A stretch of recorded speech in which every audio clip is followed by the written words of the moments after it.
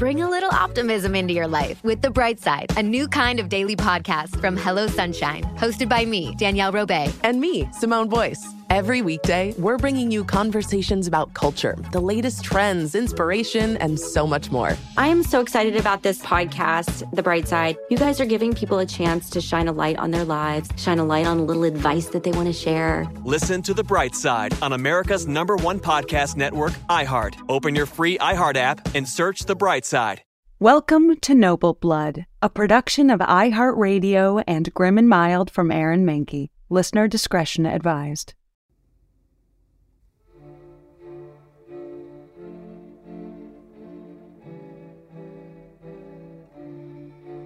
Hello, this is Dana Schwartz, and this is a very special episode of Noble Blood because I am joined by my very good friend, the incredibly talented, truly brilliant writer, Jennifer Wright. Dana, I am so happy to be here. Jennifer, you are just an incredible history writer. You've written a few of my favorite books. Get Well Soon, which is a book about history's worst plagues and the heroes that fought them. Oh, really? I was going to say a very topical pre-pandemic subject. Yeah, in retrospect, I should not have leaked the Wuhan virus. It was too much viral marketing on my part. I was going to say, but it did probably boost book sales. Yeah. Also, just to be clear, that was a joke. That's not how anything actually happened. Jennifer is a lovely human being who is not involved in anything COVID related. You wrote the book, It Ended Badly, 13 of the Worst Historical Breakups. Yes. One of my favorite books because it covers one of my favorite historical couples, Caroline Lamb and Lord Byron. I was going to say, I remember years ago talking about Caroline Lamb chopping off her pubic hair and sending it to Lord Byron to try to win him back. It's that move. What I relate to so profoundly is when you're so in love with someone who clearly is not interested, but you're like, you keep having to up the stakes to get their attention. You've got to go for broke. You've got to chop off all your pubic hair and send it to them in the mail. It's the equivalent. If I could show you some of the emails I wrote to a boy when I was like 22 who stopped responding to my texts. Yeah. Like some of the emails that I wrote are just like, I never want to see them again. I hope they're the equivalent of pubic hair. Oh, I wrote like multi-thousand-word emails to people I'd just broken up with. Yeah. Just trying to like break down every part of our relationship, but also get back together. Why did I think that would work? Yeah, that's always the secret is they want a well-written email. That's what was missing. They want a really long email. That is the equivalent. But I'm so excited. Your most recent book is Madame Restell. Mm-hmm.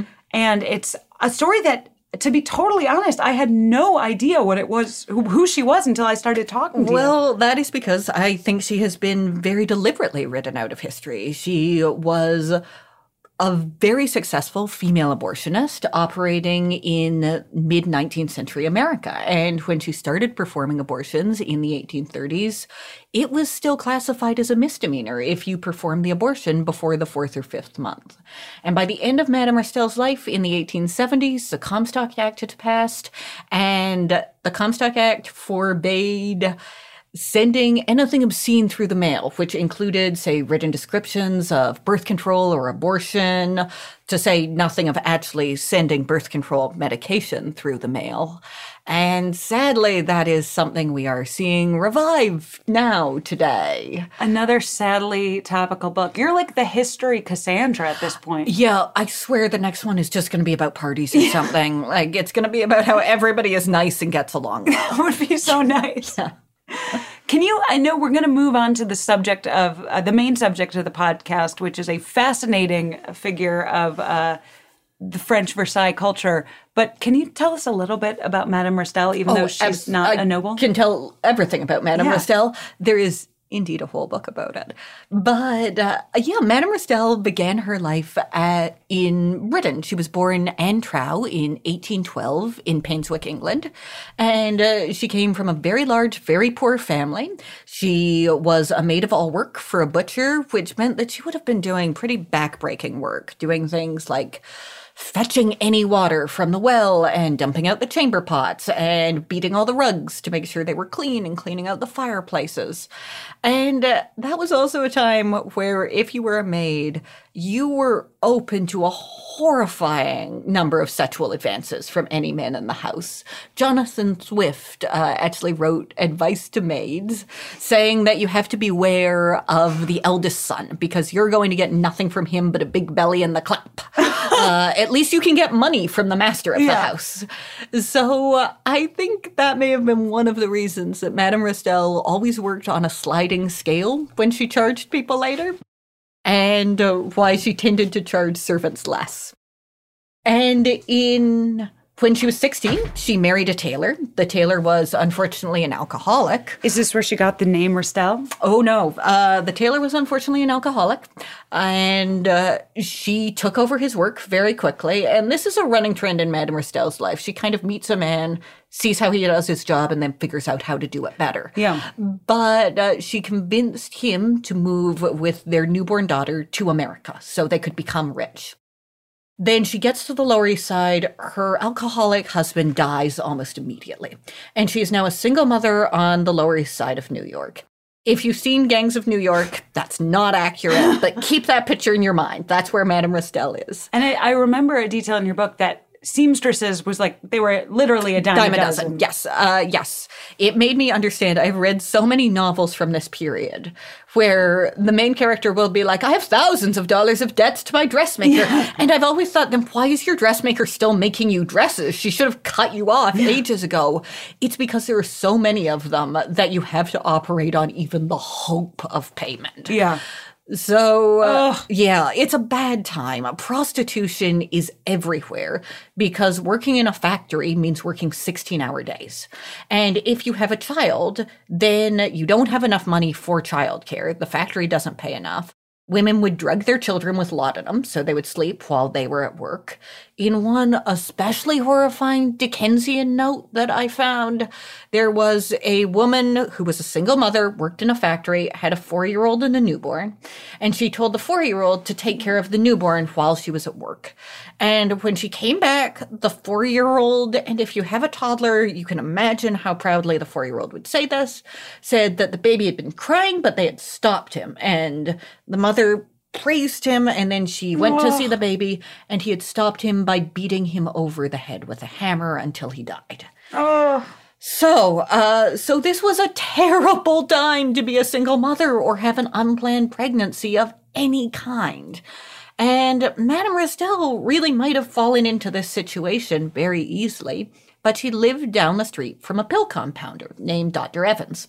And Dr. Evans provided all manner of pills. There was no oversight. You could smash any herbs together and say, this will cure your headaches. Yeah. Or this will cure insomnia. It might. Give it a shot. What have you got to lose? Yeah. And he probably also provided birth control pills. But Madame Restell started making what must have been incredibly effective birth control pills. She was using ingredients like tansy oil and turpentine and mixing them together. And those are unbelievably dangerous ingredients. You should never, ever use them. Yeah, although like paint thinner in your body. Like paint thinner, yes. Yeah. Unfortunately, they still do get used. In the 1970s, doctors said turpentine is a harrowing motif in do-it-yourself abortions. So these are things that will work. They will just also kill their female patients. And Madame Restell is pretty remarkable in that she mixed them together without killing people. People in the neighborhood started saying that they had had 5 abortions this way, and they were coming back for more. She could also perform surgical abortions with a sharpened piece of whalebone. Now, if her hand slipped, she could puncture a woman's bladder and kill her. Yeah. Another amazing thing is that despite a lot of people trying very hard to prove that Madame Restell was killing people, there are no records that indicate that she ever killed a patient. Oh, my God. So Madame Restell must have had a very steady hand and a real genius for mixing ingredients. Yeah. Around this time, she met her second husband, Charles Lohman, who was a printer, and he was really familiar with the bombastic personality bodies that advertised in newspapers. And together they came up with this persona of Madame Rastel. And they talked about how she was French and her grandmother was a famous midwife, and she had been training in Paris and bringing her skills to America. And this was a time when medical innovation was happening in Paris in a way it wasn't in America. So this was a great persona to craft. It's glamorous now. It's glamorous. If anyone came and said her grandma was a famous Parisian French midwife, exactly. Yeah. It sounds sexy, too. People thought that French people were more sexually sophisticated in addition to having better medical skills. So that's how this persona of Madame Rastel was born. It's and interesting. That's Someone what brought like in rich people. Dr. Muter, who this is my anatomy research shelf down there. Dr. Muter, who has, if you've been to Philadelphia, there's a Muter Museum. Oh, I'm dying to go. Me too. We should go together. We should go. Girls trip. He trained in French surgeries. That's where all the surgery was. Exactly, yes. Go to France, learn things. One of the reasons that they drove female midwives out of business in America is because they started trying to open up schools for doctors in America, but they were terrible. You couldn't walk the hospitals the way you could in France. Yeah. So they would rent out a lecture hall, charge young men like $50, and in 6 months, if you showed up to most of the classes where you would never see an actual patient, usually there was just like a skeleton or a box of bones. At the end, you got your diploma. Sure. And as a result, it's estimated that in the mid-1800s, there were suddenly 4 times as many doctors as towns needed. And they had to find a new source of income. And that is one of the reasons that they started pushing in on midwives' trade.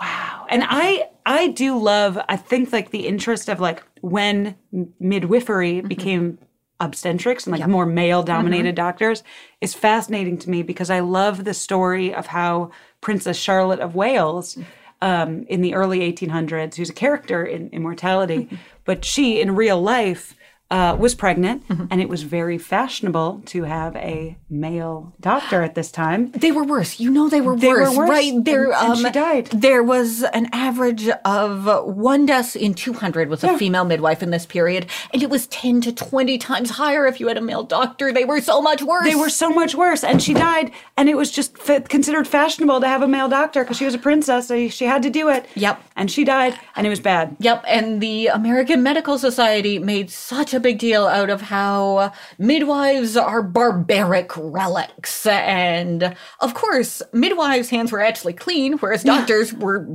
digging them into a corpse and then pulling them out and then sticking them into a woman's birth canal. Yeah, they would treat an infected abscess and then be like, perfect, put inside a woman. Oh my gosh, the one that killed me the most. I'm sorry, I know we have to talk about nobility because this is noble blood. But please. But, after Ignaz Semmelweis, God bless him God forever. bless him. May he rest in peace. But after Ignaz Semmelweis suggested that maybe the reason so many women are dying are because doctors need to wash their hands. And by the way, he tested this. He found out that it worked. He could bring the death rate for female patients down on par with midwives. Jennifer, when that's they wash crazy their hands. talk. And Charles Miggs replied that this was absurd because, quote unquote, doctors are gentlemen and gentlemen have clean hands. It's the ego on them. I'm so furious about it. I'm furious 200 years later. About how many women had unnecessary deaths. Deaths, yeah. Well, speaking of women. Fun day for birth control in America, you guys. Yeah, luckily that it's not something we need to deal with anymore. Oof, yeah. But if we're talking about women in positions of power that I think sometimes people think are anachronistic, like women didn't have any power or influence in the 1700s. One of my favorite figures, and I think a figure that you love, is Madame de Pompadour. I am so happy to talk about her, known as the pretty prime minister at the court of Versailles. So for someone who has no idea who she is, outside perhaps of a single Doctor Who episode. There is a Doctor Who episode. A really good one. It's the only one I've seen. It's a good one. Yeah, it's nice. Yeah, it's sweet. I don't like the robots. I like the part where it's just about Madame Pompadour. That is also kind of I've watched a little bit more Doctor Who. I've fallen off a little bit. I like when it's like historical characters and fun. I like when they meet Vincent Van Gogh. Yeah. I'd like it if it was just some people meeting Vincent Van Gogh. I love the Vincent. I love when they just meet historical figures. Me too. I don't need a distant planet. No, I don't. I'm sorry. I know people love it. It's a good show. I get it. I know it's very special to people. Yeah. But there's a wonderful Madame de Pompadour episode. But for people who maybe have only seen that episode or nothing, who was the Pretty Prime Minister? The Pretty Prime Minister was Louis XV's mistress, and she was one of the most famous mistresses of this era because she was the mistress at Versailles for about 20 years. And when you say mistress, you mean the official position? I mean the official mistress, yes. For context, in case you're less familiar, mistress in this case doesn't just mean, was having a sexual relationship with a king. Mistress was a court position. Mistress was a court position, and it was a very important court position. The queen was really just there to provide children. Louis XV had a very lovely wife, Queen Marie Lecinka. She produced children, but she was also very religious. She was very retiring. She did gamble, but she played a game that nobody liked. Oh. So she had a hard time getting people to play her very old-fashioned gambling game with her. It's like how Ian doesn't like to play Scrabble with me because I always beat him. Oh, hurtful. I know. Oh, Daniel and I play Scrabble every night. That sounds so nice. We do. We watch a movie, we play Scrabble. It's a lovely. I would love that. It's a lovely way to end the day. Ian has taken to refusing to play Scrabble with me because I'll be like 100 points up, and he'll be like, "I'm done with it." Well, I mean, you've got to know all the two-letter words. You got to know za, ki, chi. Like those are your winners, guys. Well, that's it. I play for strategy. He plays for showmanship. Quad, QAT. Yeah, work that in.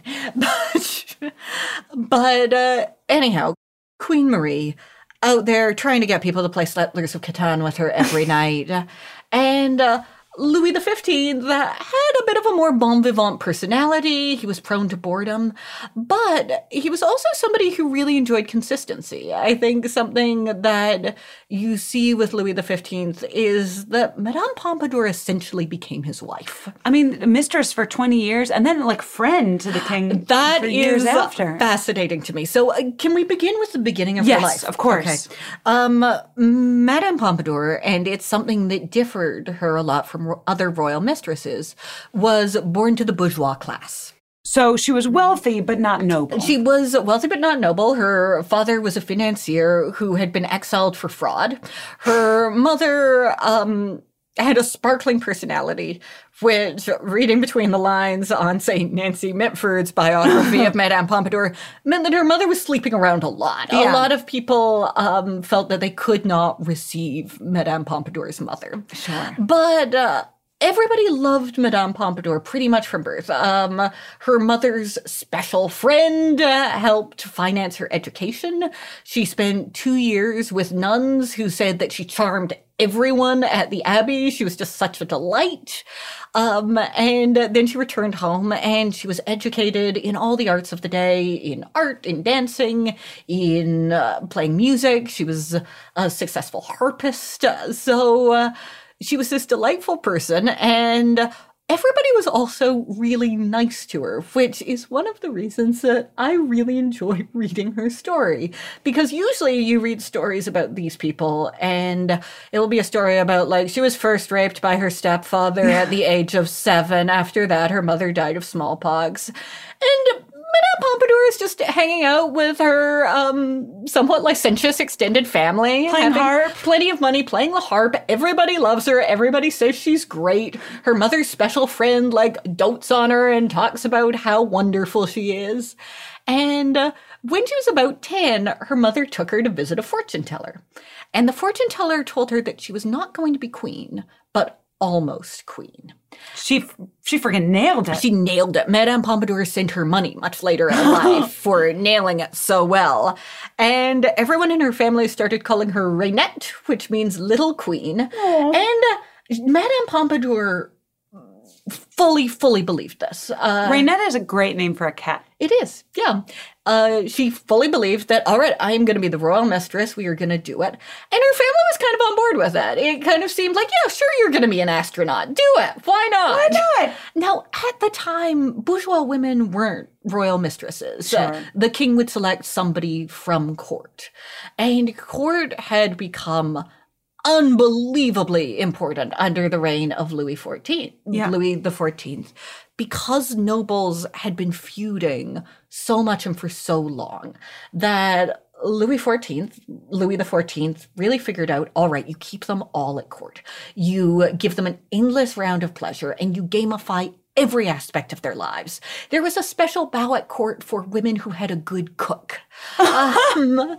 So I guarantee you, if there were like that many little things I could win on, as somebody who thinks of themselves as only mildly competitive, I would need to have the best cook. It would become like a dominating thought that I had on a day-to-day basis.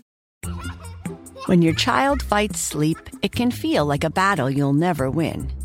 Imagine a bedtime routine you all look forward to, where you cuddle in and let the stress of the day melt away. Welcome to Sleep Tight Stories, a calming weekly podcast that brings bedtime stories, cuddles, and comfort to families worldwide. The stories are quirky, relatable, and spark wonder without overstimulation, so listeners can fall asleep and stay asleep. Each episode is narrated by me, Cheryl McLeod, a second-grade teacher, and written by my husband, Clark, an eternal second grader at heart. Tune in tonight and bond over a story before drifting off to sleep. Make bedtime the sweetest part of your day. Sleep Tight Stories. Listen to Sleep Tight Stories on the iHeartRadio app, Apple Podcasts, or wherever you get your podcasts. Parents, ready to discover a new educational and interactive podcast for kids? Join Stories for Kids by Lingo Kids, where episodes are packed with fun activities. Right, Elliot? Oh, yes! We learned how to recycle at the beach. That was great fun. Callie, what do you say? It was. And that time when we did the science experiments and Billy made raisins dance. So cool, Billy. He did. Not to mention when a certain Elliot took up swimming classes with Lisa.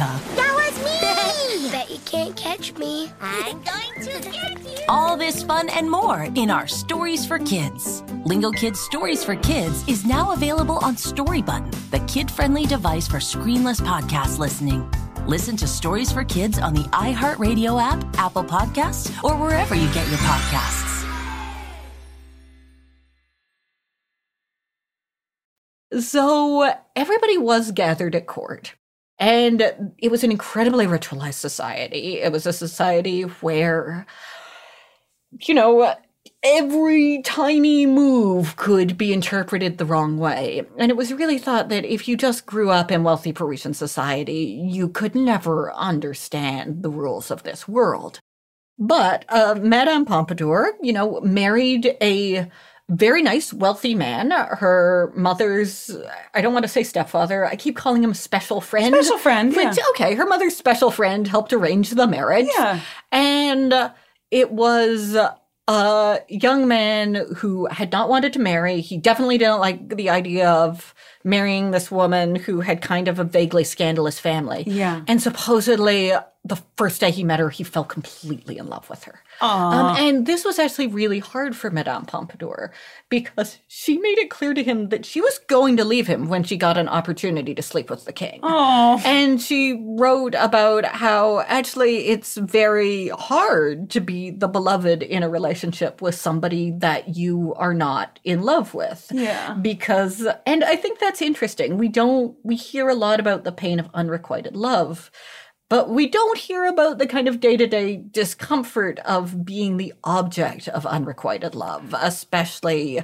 when you are in a marriage with that person. It's very sweet that she let him know up front. I think he thought she was joking. I think he did not think that this was ever actually going to happen. Yeah, he's like, okay, sweetheart. Yeah, of course, yes. When you meet an astronaut, yes. It was like I am okay. She had a You're hall going pass off with George Clooney. Yeah, she had a hall pass list, and it was like Brad Pitt, the King, Clooney. Only that. Yeah, and then that you're specifically. fine. Yeah.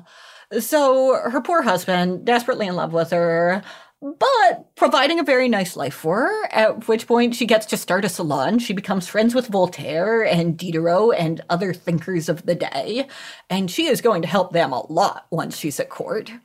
And one of the big advantages of her marriage is her husband has a hunting lodge that is near where the king likes to hunt. So while the king is hunting, Madame Pompadour does this cool thing where she drives by in a beautiful pink dress in a blue carriage or a blue dress in a pink carriage. And the king sends her some venison. Of course. And also an invitation to a masked ball at the court of Versailles. So you know your dress and carriage made an impression when you get venison and a party invite. You do, yeah. So Madame Pompadour goes to this ball, and it's a ball where Louis XV has dressed up as a yew tree along with 8 of his male friends because he doesn't want people to immediately know who he is. And everybody is very invested in figuring out who the king is at a masked ball. That is part of the fun. Yeah.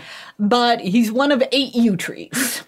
Meanwhile, Madame Pompadour dressed as Diana the Huntress. Oh. Yeah, as a little reminder of her hunting excursions.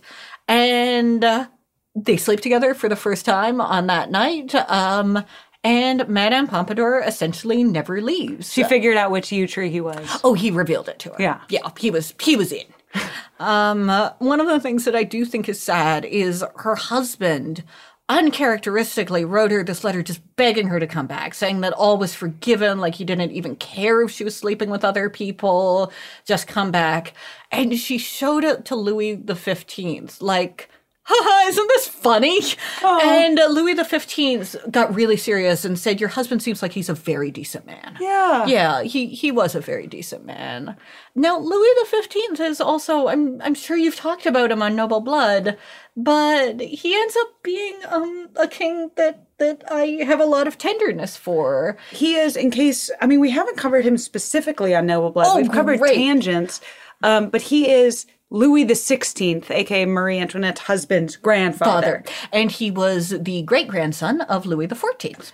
So he was never expected to be king, except when he was 5, his entire family died of measles. And he was saved by his governess, who sequestered him away.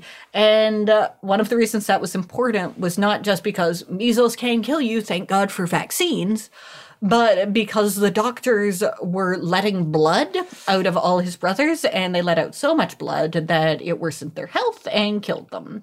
So his governess probably saved his life by hiding him away. But when he emerged, his entire family was dead, and he was going to be the new king of France. And one of the things I like about Louis XV is that it's so clear that he worked so hard. Louis XIV... I think it's hard to argue that Louis XIV was at least a short-term genius. Strategy genius. I think ultimately the notion of keeping every single noble at court destroyed the French countryside. And I think that was already happening by Louis XV's reign. People thought that being exiled from Versailles was a fate as bad as death. Getting kicked off Twitter. Yeah, there was one noblewoman whose husband came to her to reveal that they were being exiled back to their massive, beautiful estate in the country. And she started crying as soon as she saw him. And she explained that was because from the look on his face, she assumed that their son had died. So it was very, very bad to have to leave Versailles. Yeah. But that did mean that the farmlands were not being taken care of in France. People were starting to starve to death because nothing was being farmed. You need a leader there. You need somebody there just kind of reminding people that they do have to farm. Yeah. Yeah. Obviously you don't actually need that in modern society. Democracy is the way to go. Please don't let's return to any of this. But at the time, it did not make for a functional countryside. So, Louis XV did not really have any of his grandfather's short-term genius, though. But he started sitting in meetings from the time he was 5. He would take his pet cat along with him, and he explained to everybody that his pet cat was his special advisor.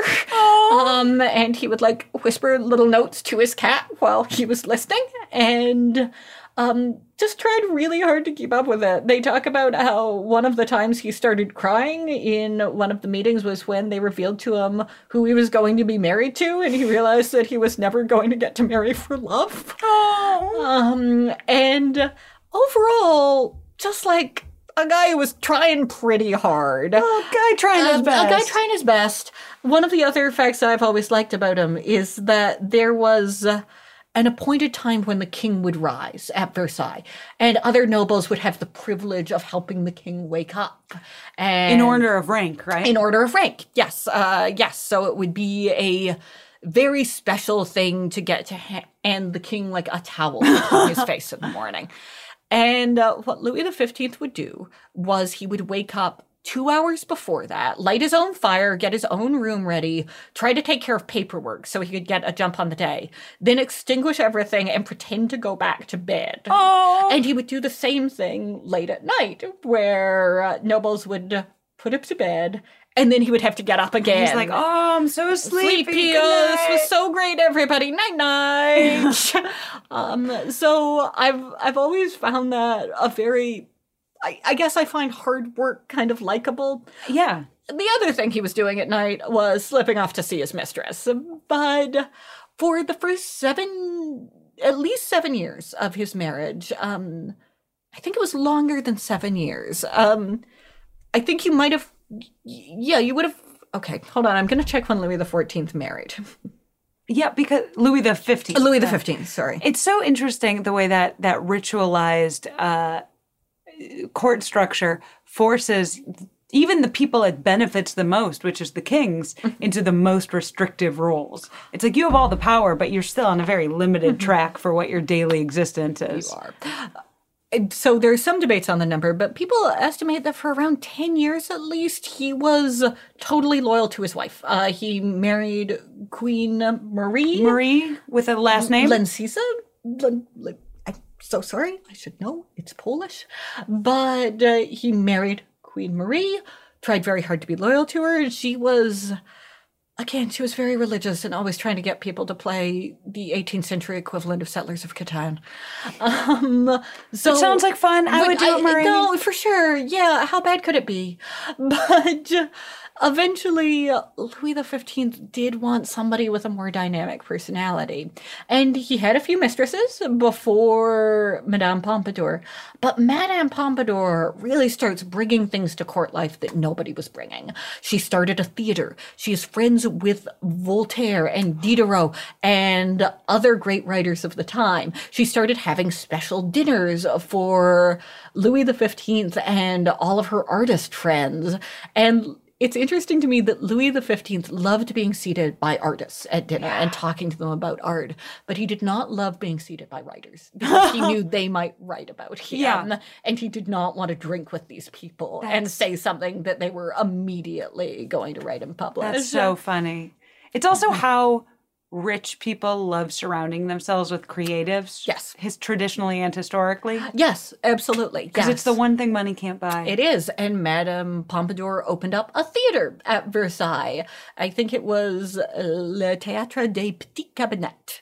Ooh. And she performed all of the main female roles. Of course. And but it was incredibly coveted to get to act in the theater because they would have professional actors come and help the nobles. It would be like being in your high school play, but nobles would bend over backwards to get like a tiny, tiny speaking role. I mean, it sounds really fun. It does sound really fun. Or they would bribe Madame Pompadour's maid to get them an invitation so they could go and see one of these performances. Truly, if we were all like living at Versailles summer camp and there was like a play going on and like professional actors were coming in to like help you and do it, like That sounds so fun. Yes, Madame Pompadour also had this huge list of rules for being in the play. And there are things like you have to make every single rehearsal. Like, you cannot turn down any role, even if you think that role is unflattering. And they're taking it really seriously. Yeah. Now, this was one of the things that started enraging the commoners. Of why are we paying for them to do theater summer camp at Versailles? That seems unnecessary to everyone who is increasingly facing food shortages. Yes. So that was one of the things that people immediately started getting angry about. The idea of this royal mistress is bankrupting us. Yeah. But at the same time, Madame Pompadour was a huge patron of the arts. So she was patronizing the idea of china being made at Sèvres instead of getting your china from places like Germany at the time. She was also commissioning every famous artist from this period. She's really responsible for the movement from the Baroque to the Rococo period. Yeah. And so you're going from kind of, if you sort of know the difference between those periods, I'm going to oversimplify it, but this sort of dark, heavy, biblical imagery to Girl on a Swing. Girl on a Swing. Oh, and it's also a little sexual. It's sexy. It's fun. It contains elements of frivolity. It's more feminine. And she also made pink a popular feminine color that people wanted to wear. And I'm going to embarrass myself in case this is one of those historical misconceptions. Did the pompadour come from her hairstyle? It did indeed, yes. So there are so many things that she was doing. She learned how to cut gemstones when she was at Versailles. I would love to be a rich person with just infinite time for hobbies. She started engraving. Now, the only problem here is that Madame Pompadour was also in fairly fragile health. She had pretty much chronic bronchitis. And Louis XV was coming to her for sex up to 9 times a day. Can we also say, just to point out, that this girl with a million cool hobbies who's an artistic bohemian in ill health is really manic pixie dream girling? Oh, she's very manic pixie dream girl. She might have originated it. She has bronchitis. She's coughing up blood. She's coughing all the time. So glamorous. She is not in great health. And Louis XV has a massive sexual appetite. 9 times a day. Yeah. Now, at one point, she started trying to subsist on a diary of vanilla, truffles, and celery because she had heard that those were all things that would increase her libido. But a friend of hers fortunately told her that this is going to kill you and it will not make you more able to have sex. Eating only those things I don't think would make me feel sexy. I mean, I like truffles. Yeah. I don't know. That would be cool. I'd eat truffles. But she started exercising, which seemed to help a little bit. But I think somewhat fortunately for Pompadour, who could not keep up with this, after 5 years, the sexual relationship ended. Yeah. But she was kept on at Versailles as a friend to the king. And I think it's very funny that when they made her this sort of new official title, she changed all of the imagery in her room from being like cupids and depictions of love to depictions of beautiful friendship. And she gave a statue to the king. But if it is the statue I'm thinking of, it's a statue that represents the spirit of friendship, but the spirit of friendship has both of its breasts exposed and she's cupping them for him. As friends. As friends, like you do with your buddies. Yeah, sometimes you show your friends pictures of your boobs to be like, how do my boobs look now? They look great, right? See how I'm cupping them for you? Yeah. Around this time, Louis XV didn't ever really take on another full-time mistress. He had a hunting lodge where he would keep young women who he was having sex with, and I think it was called the Parc aux Cerfs. So it's like he's not going to fall in love with these girls. And that was Madame Pompadour's comment at the time, that she wasn't afraid that some young girl with no education was going to take him away, but she was afraid that he would fall in love with another noble lady at the court. So better he be getting his physical needs met just by pretty young things. Yes. One of the things that's so interesting is that this is Also very similar to what happened to the Queen. And the Queen said with Madame Pompadour, if there has to be a royal mistress, better her than any other. And I think I remember even reading that Madame de Pompadour was very nice and kind to the Queen. Oh, Madame Pompadour was thirsty for the Queen's approval. She was desperate for the Queen to like her. It's so interesting because you see her handle Louis XV with this kind of aplomb, like it's going well. She wants him to love her very, very much. Some of her detractors said that her sickness was because keeping up an attitude of being madly in love every single day is exhausting on the human body. Yeah. But she did love the king. But when it comes to the Queen, you see her just bending over backwards to invite the Queen to every single performance that she's having at the theater. And the Queen kind of shows up sometimes. Yeah. But she's like, look, I know what's going on here. I'll be a good sport. Yeah, it's fine. Yeah. She was always picking out special gifts for the Queen. And the reason that she was so nice to her was because the Queen was supposed to acknowledge the royal mistress at some point. And usually queens were incredibly bitchy about this. Understandably. When Marie Antoinette met Madame du Barry, she had to say something to her.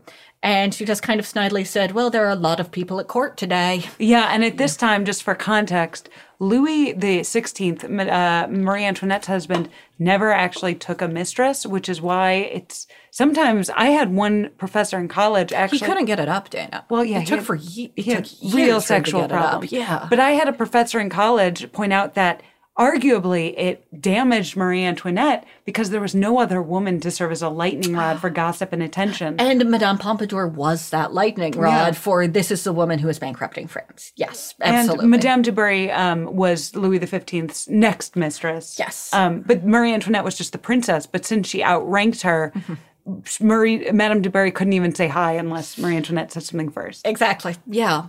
So when it was Madame Pompadour's time to meet Queen Marie, there was very little for them to talk about because Madame Pompadour, as everybody kept pointing out, was bourgeois. She didn't know anybody at court. What were they possibly going to say to each other? And the Queen really nicely had one friend in common with Madame Pompadour and asked if Madame Pompadour had seen that friend lately because she'd seen her at court and she was wondering how she was doing.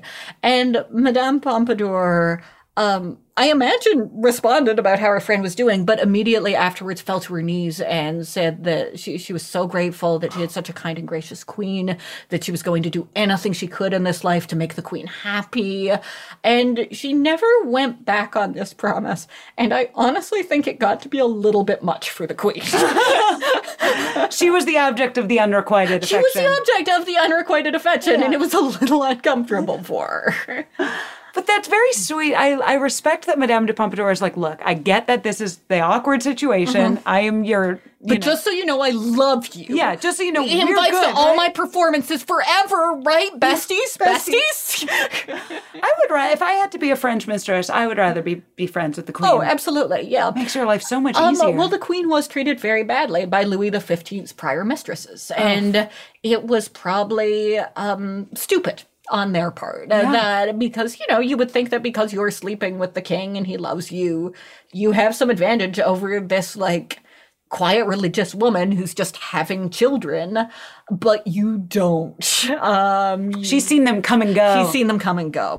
So what happened toward the end of Madame de Pompadour's life? Oh, unfortunately, Madame Pompadour was probably very responsible for the 7 Years' War, which was a disastrous war on the part of France.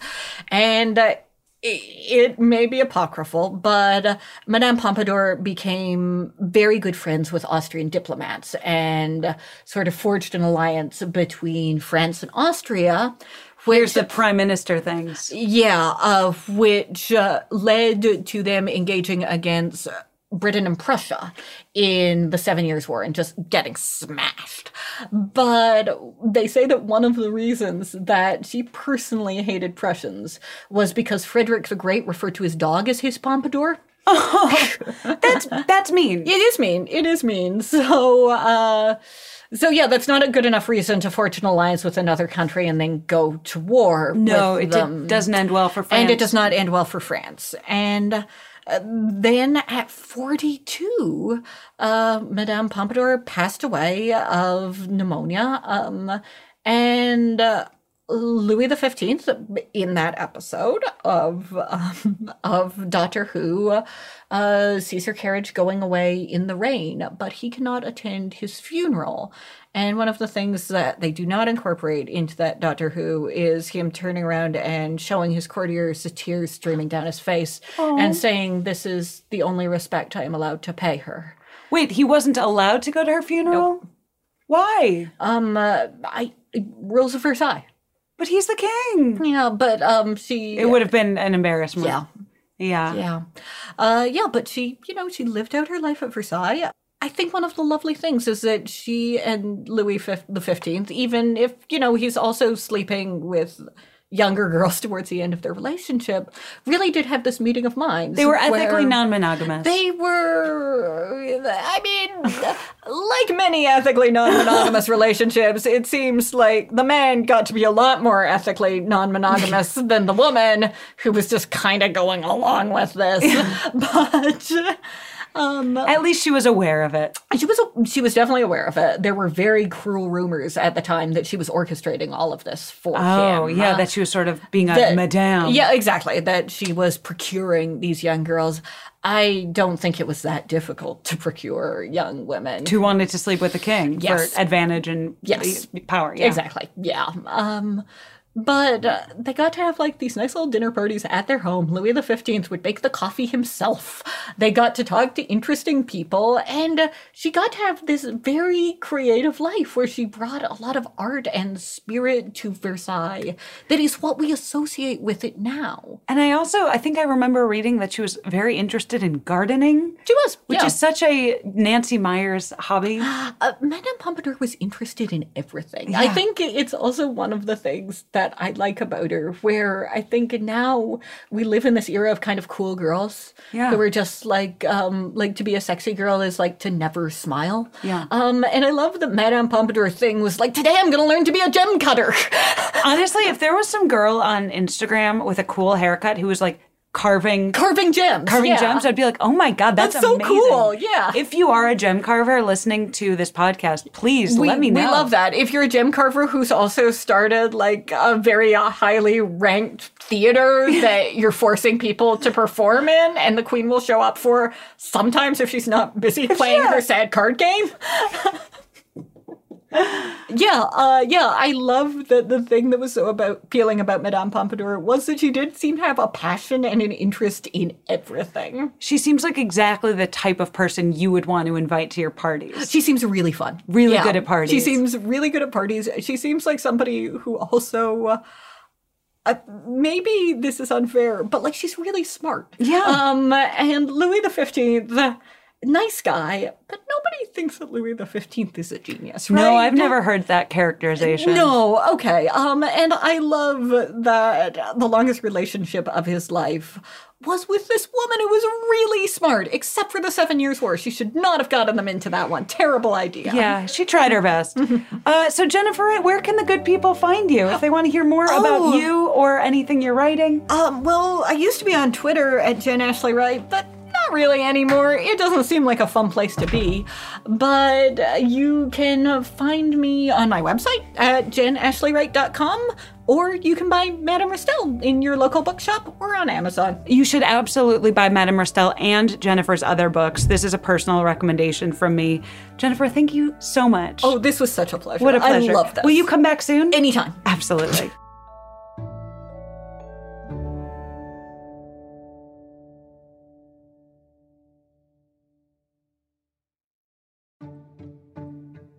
Noble Blood is a production of iHeartRadio and Grim and Mild from Aaron Mahnke.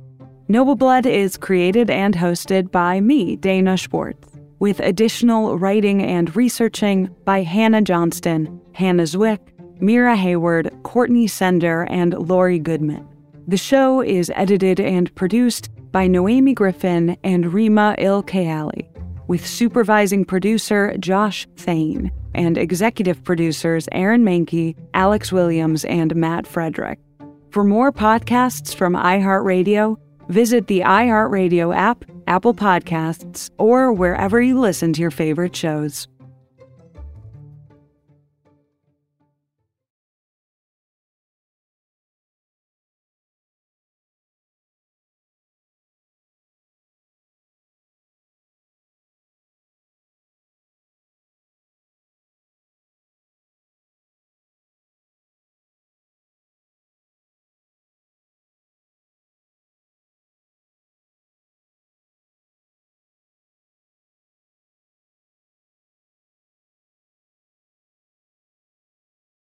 Bring a little optimism into your life with The Bright Side, a new kind of daily podcast from Hello Sunshine, hosted by me, Danielle Robay. And me, Simone Boyce. Every weekday, we're bringing you conversations about culture, the latest trends, inspiration, and so much more. I am so excited about this podcast, The Bright Side. You guys are giving people a chance to shine a light on their lives, shine a light on a little advice that they want to share. Listen to The Bright Side on America's #1 podcast network, iHeart. Open your free iHeart app and search The Bright Side.